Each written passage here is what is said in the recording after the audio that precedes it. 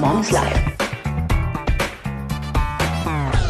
Hello to all our It's a Mom's Life listeners. We hope that you are so well. Another week ahead of us, and it's going to be a good one. So last week we spoke about Sarah and her strengths and her weaknesses and what we could learn from her. It was really, really awesome. We were having a chat about all the moms in the Bible, and this week is going to be just as amazing. Yes, and this week we're going to speak of a wonderful woman. I'm not going to mention her name yet, but when you read the Bible, right, if you read your Bible, in the book of Matthew, that book begins with a genealogy. And if you haven't read the Bible, start reading. Start with the book of Matthew and you'll see what we're talking about. Yeah. And it's the lineage of Jesus, his family tree. And Rahab shows up on that list. And so, who was Rahab in the Bible? Like many of us, she was not the most likely.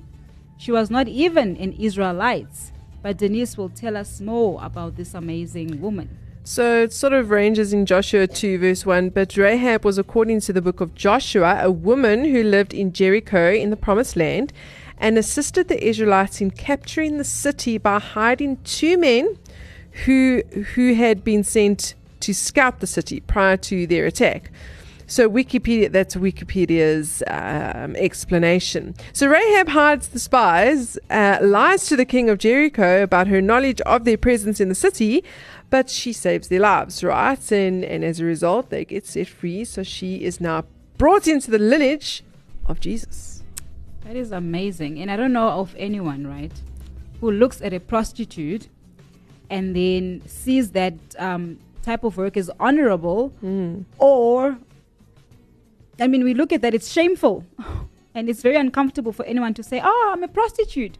It's not a very comfortable or a good look to have as a person or work to do as a person. But look at God. He truly doesn't see things the way that we do. I love that it says in the book of Luke 19 verse 10, it says that God came to seek and save the lost. So if you're listening to this as a mom, you are in good company if you feel that what you're doing right now might be a shameful thing, or you're in a place where you don't want to be.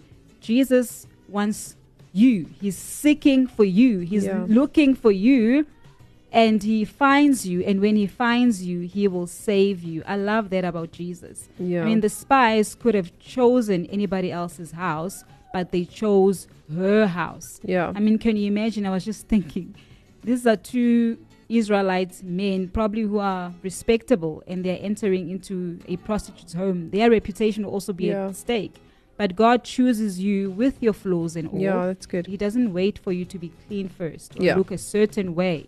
He chooses us the way that we are, but he never leaves us like that. Yeah, like, there's been things like sickness, disease, abuse, alcoholism, bad relationships, deception, lies in my own family, and I'm sure in many people's family. I know our pastor speaks of certain things in her family. Tando has certain things in her family.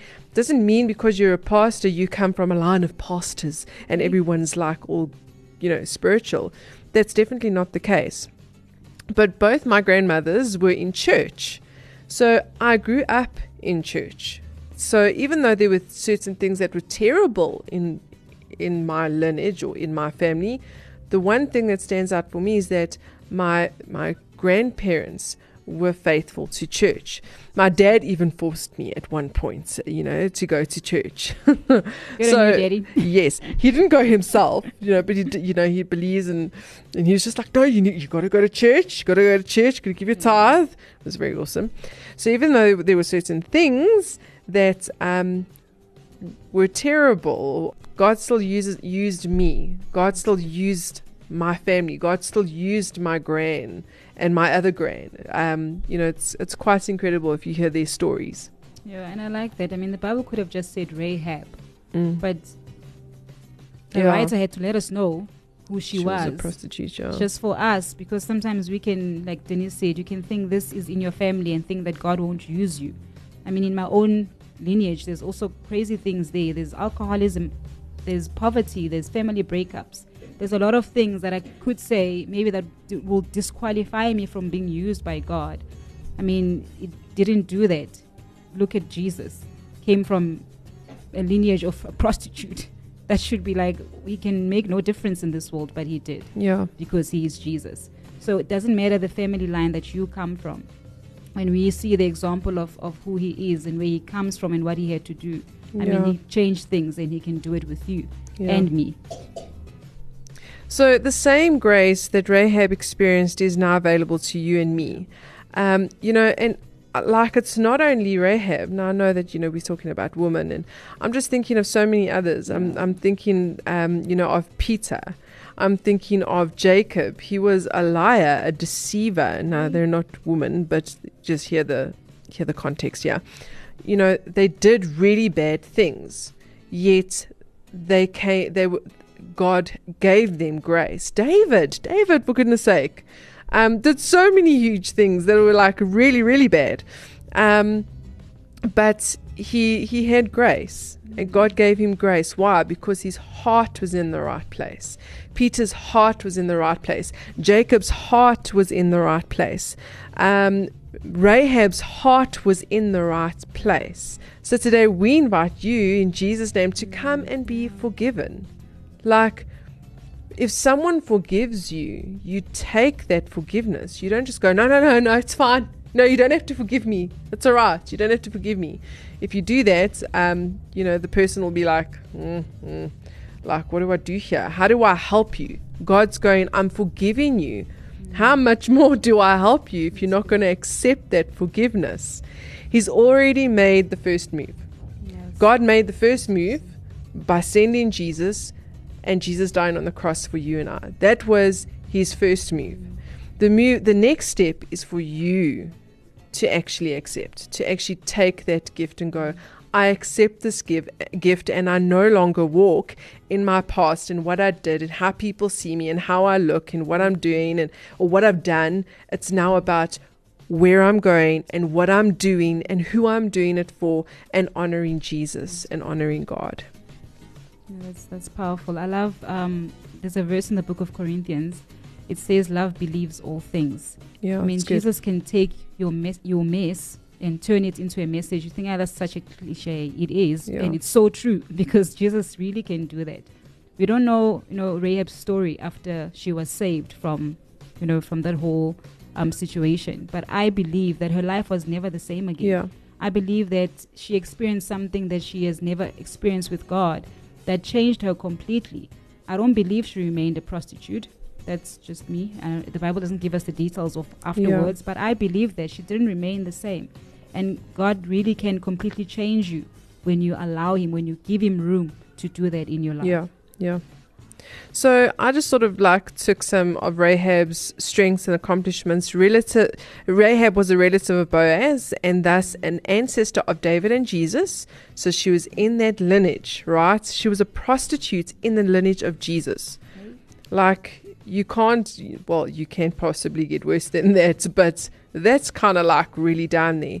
But yet she had the grace of God upon her. One of only 2 women listed in the Hall of Faith in Hebrews 11.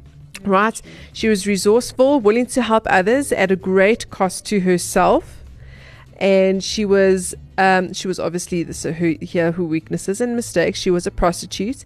Lesson from Rahab's life: she did not let her fear affect her faith in God's ability to deliver. She did not let her fear affect her faith in God's ability to deliver. She did things even if she was fearful. I mean, if there was 2 guys knocking at your door, it would just be listen, nowadays you'd lock it and go, sorry, I'm not letting you in. It was exactly the same those days. Yet she had faith. She overcame her fear and went, I'm not doing this fearfully. I'm going to let these guys in, not because they'll do something. I mean, the guys that are looking for them could have done something to her, but God never let that happen. She didn't let her fear stop her from saving these two people, these 2 men, which obviously went on to do great things. She did such a huge thing in her life just simply because she didn't let her fear control her. She didn't care what happened. She was like, I'm doing this and I'm doing it for God. No, that's very good. The verse that we're going to close with today is 1 Corinthians 1 verse 27. I really love this. But God chose the foolish things of the world. Yeah. Ooh. I just smile because I'm like, thank you, Jesus. You're so awesome. He chose the foolish things of this world, the weak things of this world, to shame the strong. Yeah. And look at God. He didn't choose, the most magnificent people, the most holy people, the most wonderful people. Yeah. I love this so much because God is amazing like that He would choose me and you. I'm a fool and I'm weak. Thank you, Lord, that you would choose me to shame those who think that they know it all and they have it all together. But throughout the Bible, we see this, that God chooses the weak things and the foolish things, so that those who think that they know, we don't actually know anything. Yeah. I mean, I look at women. I know Denise mentioned some of the men. I wanted to mention the men, but there's Rachel. Rachel stole an idol. She's a thief and a liar. And there's Leah, who she's known for having a lazy eye, not so pretty. There's Sarah. We know her story because we told, her story last week. And there's Eve, who was also a fool. All these women were fools and they were weak. Yeah. But God chose them. God chose them. God can choose you. Yeah. God chose you. God has chosen you. He has chosen you. And as a mom, you're thinking, but I'm weak, but I'm foolish. You are in good company. Because that's exactly what Jesus loves, and He comes for those that are foolish and weak so He can shame the wise of this world. I love that. Well, we hope this has encouraged you today. We'll be looking at more ladies throughout the month. This has been really encouraging for me because, it's, as a woman, as a mom, you tend to doubt yourself. Yeah. But no more doubting, because it doesn't matter. If you fail, you are not a failure. We will see you next week. So from myself and Tando on SA Mom's Life, Live, Laugh and Love on Active FM. Check us out on Facebook as well. Go and follow us. Go have a listen. Go give us your comments. We'd love to hear from you. But until next week, we will see you later.